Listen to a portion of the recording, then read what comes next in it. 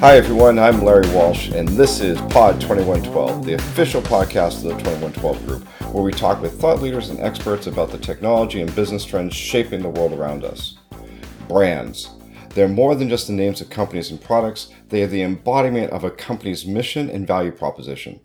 Through brands, companies convey what, how, and why they make the products and deliver the services that they do.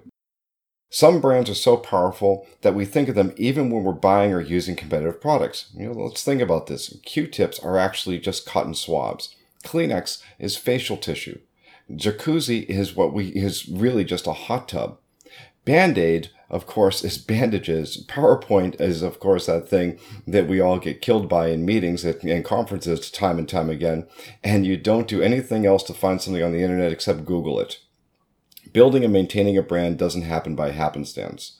Brand building is something that takes careful consideration, planning, execution, and continuous updating. Building brands isn't something that happens overnight either. Marketers and brand builders must take value propositions and craft messages to different constituencies and audiences and push those messages through communications channels that reach the target market and continue to do so until that message is absorbed and internalized in the buyer. Joining me today is someone who knows a lot about the power of brands. She oversees a brand synonymous with photocopying and the printed page. Our old friend Tony Clayton-Hine, the Chief Marketing Officer at Xerox. Not only does Tony oversee a storied brand in the technology and business sectors, but she is charged with transforming the brand from one of print first to business processes and solutions. Hey Tony, thanks for being here. Thanks for having me. So, let's talk about your role as the Chief Marketing Officer and your responsibility to the Xerox brand. Sure. You've been around this for a while. What are your priorities in shaping and keeping that brand relevant and vibrant? Well, it's something that I think about every single day because we are in the fortunate position that Xerox is one of the most iconic and well-known brands. But what I focus on every day is defining and shaping what that brand means and what the portfolio delivers in order to be relevant every day. So for me, I think about our functional component of marketing in three ways. One, which is how do we show what we deliver in a relevant, compelling point of view? How do we connect the brand and what it stands for and what we deliver all the way from the promises that we make into and in support of the field? And then ultimately, how do we prioritize the investments we make against the key growth areas or the growth initiatives that we're trying to work on? I know it may sound a little pedantic, but how important is it to actually sit back and define that value up front? I think when you think about brands, particularly iconic brands, like you said, like Xerox, that you think that everybody knows what it means and that they have a clear picture going into it of, what they get out of Xerox. But that's not always constant. Absolutely, especially in the technology space, right? And one of the most important parts of my job is to constantly help us ensure we're showing how that brand and the value that we deliver is relevant. So if I think about the brand value proposition, the brand promise, it would be that we innovate the way the world communicates, connects, and works. And so the way we think about that is back 50 years ago, that innovating the way you communicate and connect was a very physical act. We invented the printing and copying industry. And so being able to show value was being able to help people leverage this technology to communicate and connect from a very physical activity. Today, we look at that idea of communicate, connecting, and working better as both this integration and the movement between what is physical and what is digital. Let's face it, we all talk about this paperless office, but that we don't see ever happening anytime soon. However, we think about the idea of digitization and even what we call digitalization as being more and more important. And for us, that means not just taking something physical and turning it into digital. So I don't just need a physical copy of my bank statement that now becomes a digital PDF. There's no value creation there. But if we're going to really help you communicate, connect, and work better, we need to then take that digital content and then help you use it in a different way. and help you add intelligence and analytics and software capabilities to that so that in the future, when you have much more of a focus on things that are digital, that is content that is intelligent, not just something that's been transferred from physical to digital. So the value that we deliver as a company is still innovating the way you communicate, connect, and work. But the way that comes to life today is going to be changing from 25 years ago to 25 years from now. And then how we show that value in the world is going to be very different. It's interesting you talk about the changing dynamics of brands and the messages that back them up. Xerox is synonymous with photocopying and the printed page. I mean, you're a noun and a verb, and you've achieved something that few companies ever do. It's you, it's it's Google, it's Kleenex. I mean, and there's not a whole lot else out there that can actually make that claim. But is that also a limiter?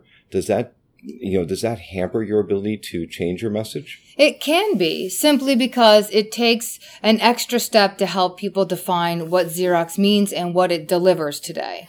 So just in the other brands that you talk about, right, the constant view for them is to showcase what does Google mean beyond a search engine and what is the value that it delivers to you when you are working online and having this very, internet connected world. Same thing with Xerox, right, which is, yes, print and copying is something that we deliver, but whereas that used to be the answer, now what we focus on is how is that part of the solution. So we always say, if you're going to print and copy, it is an option, not the answer. And then we help build out the value around that. And in fact, it does take a lot of proof points and a lot of disruptive ways that we try to deliver that message, because we need to interrupt your thinking around Xerox equals the verb to copy. One of the things that you're saying that it comes to mind is, who do you have to convince more?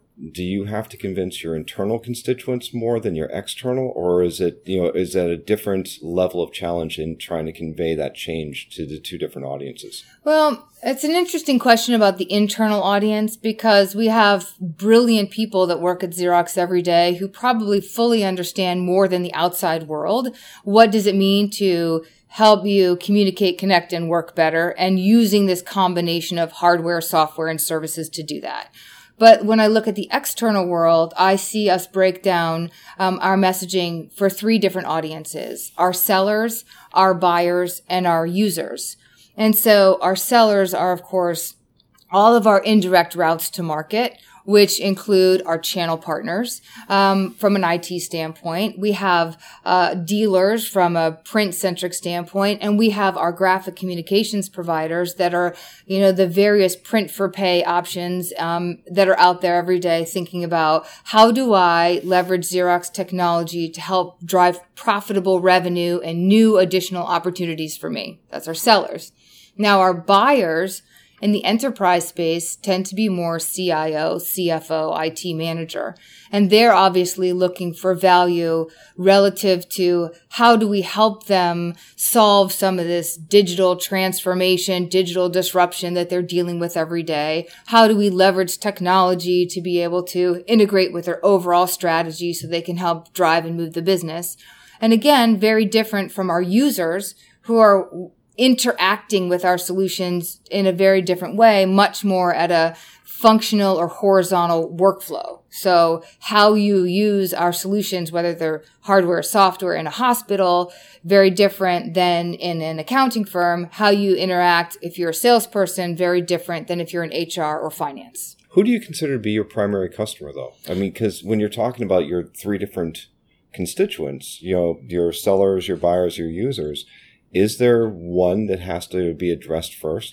We find that in the graphic communication space, it's absolutely our sellers, because they make decisions on which technologies they're going to incorporate in order to deliver that final good or service to their customers in a marketing context. If it is on the office or the enterprise side, our primary buyer is really that CIO, CFO. So we want to convince them first how our technologies help them solve the overall solutions they're looking to deliver.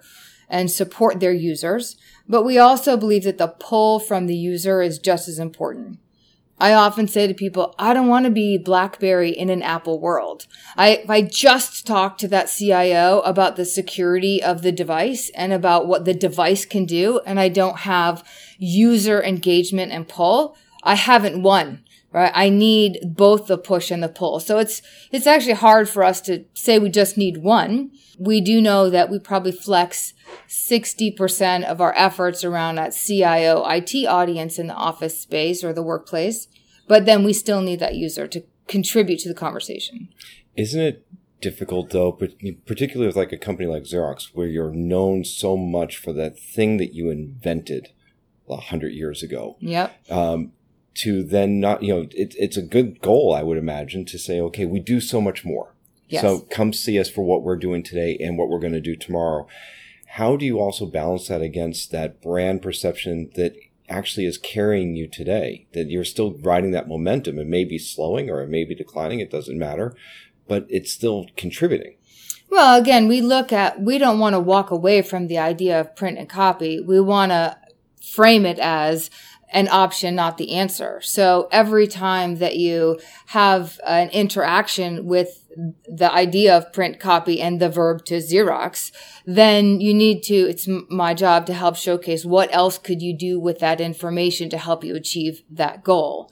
So I'd say that we really focus on that. The other thing we do is really bring our connection to PARC and innovation throughout that story. So being able to show what's happening in the areas of PARC around different things like printed electronics, different things around defining IoT of the workplace of the future. Yeah. And really pulling that forward allows us to create more of a disruptive conversation that says, here's the Xerox that you're traditionally known for, here are the things that PARC is working on, and here's how that will inform and contribute to our future. Yeah, it's just so everyone knows, PARC is Palo Alto Research Center, yes. which brought us, actually invented things we take for granted, like the mouse and the GUI for interactive PCs. And right. I mean, there's so many great innovations that people don't associate with Xerox that came out of that skunkworks. Right, absolutely. Yeah. And I would say, what they work on every day, it really contributes to what our roadmaps look like for the future. And it's because they have this idea that they talk about called ethnography, which is, again, a very user-based, human-centric view of the world. So when you talk about who's our primary audience, right? If you look at PARC's looking at that worker and the workplace and how they interact every day to develop new solutions. It's up to a CIO or an IT buyer to incorporate, deliver, infuse those types of technologies to support their distributed workforce every day. How worried are you of someone else defining your brand for you?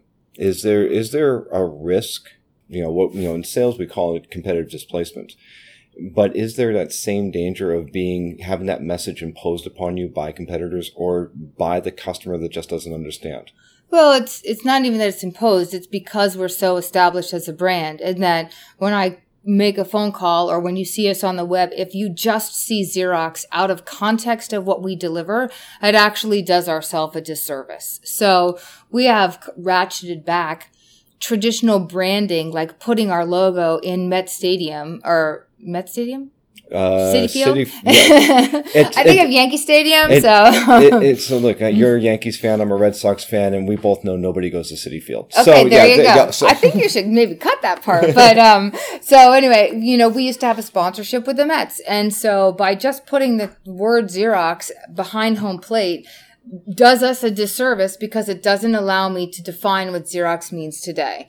Just creating sponsorship at Barclays or some other sports arena, again, out of context for the overall solution we deliver today, doesn't help us. So when I talk about one of our key areas of focus is prioritizing our investments based on our key growth areas, that's where we shift money and focus and activities to be able to put all the wood behind showing how we create a different outcome or how we contribute to the solution in the context of communicating, connecting, and work better. Yeah. Over the years, you and I, and everyone probably listening, have seen different attempts at branding, at marketing, conveying that message. Sometimes it's very product focused. Look what we delivered. In fact, one of my favorite things to do is look at the PC commercials from the 80s, and they're all about features. Yeah. And then you fast forward to a lot of things we see that today that are really aspirational that companies can't do. Yeah. But they want to be known as innovators. Right. How important is truth in all of this, and that you align to what you're capable of doing, what you can deliver, or what the outcomes should be? Well, we really look to align to what the outcomes should be, and we really focus on what is the relevant barometer of success today, which is not about the feature, but really about the experience that it delivers. So we look to stratify our messaging to be able to create a level of awareness for what Xerox is today. Then you double click on that to talk about how does that awareness translate to the solutions we could deliver so that you could consider Xerox, whether it's hardware, software, or services, to solve those problems, and then down your traditional buyer's journey to talk about what's it going to take to help you decide Xerox versus somebody else within the competitive landscape. So I look at it as you need all ingredients to make the cake.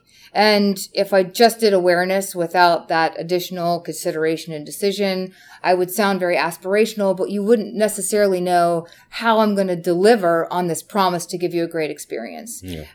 If I just focus on the features and benefits, it won't be tied enough to the total outcome and, what is the job to be done? What's the problem you're trying to solve? And then, because chances are that takes not just Xerox, but our partners and the other technology we integrate with, and how does that work in the broader solution? Yeah.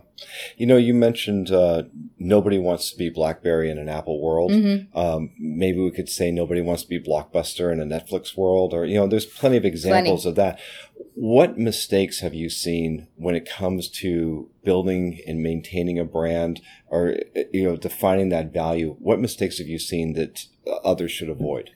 Well, I think that it's constantly defining the value that you deliver based on what is important for that buyer and user today. So the idea that I talked about, which is you used to define success based on feature benefit. Now you define it on experience. So if you don't connect with that conversation today, then that will hurt you, I think, in the long run. So being able to have this kind of bifocal vision of what do you deliver today? Where do you think the market is going? We have this benefit of Park, for example, that looks so far into the future that allows us to create this roadmap. And so, one interesting example is if I look back just from a branding standpoint, which is when Xerox called ourselves the document company, right? That was a defining moment for us. And so one would say, well, that was great for the time. It's probably one of the things I fight every day now that documents are not considered physical. They're both digital and physical. Documents are really more about content and information and data than they are about the paper it's printed on or the PDF you read it in. And so that branding element needs to be able to live in a fashion that is independent from the products and services that you're delivering today. I wish we could keep talking, but, there's only so many electrons on the internet.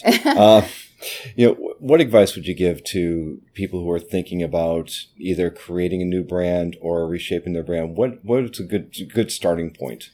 I think it is defining that kind of bifocal vision of what do you have to deliver on today? What's the value that you think you're going to be delivering in the future? In the technology space, we have so many more options to look at how we solve that. One of the things that I think I would say is, how do you participate in the overall integrated landscape? And so trying to be it's invented here versus it's powered by you, it's enabled by you, it is enhanced by partially what you deliver. That is the branding conversation that will allow you to continue to move. Because even though if your partnerships change, the idea of understanding that you're a piece of the whole and that the whole is greater than the sum of the parts, then that is a recipe for success. Very good. Toni, always great catching up with you. Thank you. Very excited to be here. And there you have it. You found another reminder that it's not just about making the copies by listening to us talk about brand building on Pod 2112, a production of the 2112 Group, a global business strategy and research firm. I want to thank our guest, Tony Clayton-Hein of Xerox, for joining us, and I want to thank all of you for listening in. Please join us again when we talk with industry thought leaders and influencers about business and technology trends. And don't miss a single episode by subscribing to Pod 2112 on Apple iTunes, Google Play, or wherever podcasts are distributed. For more information about 2112 services, please email us at info@the2112group.com, and don't forget to follow us on Twitter. Thanks again. I'm Larry Walsh.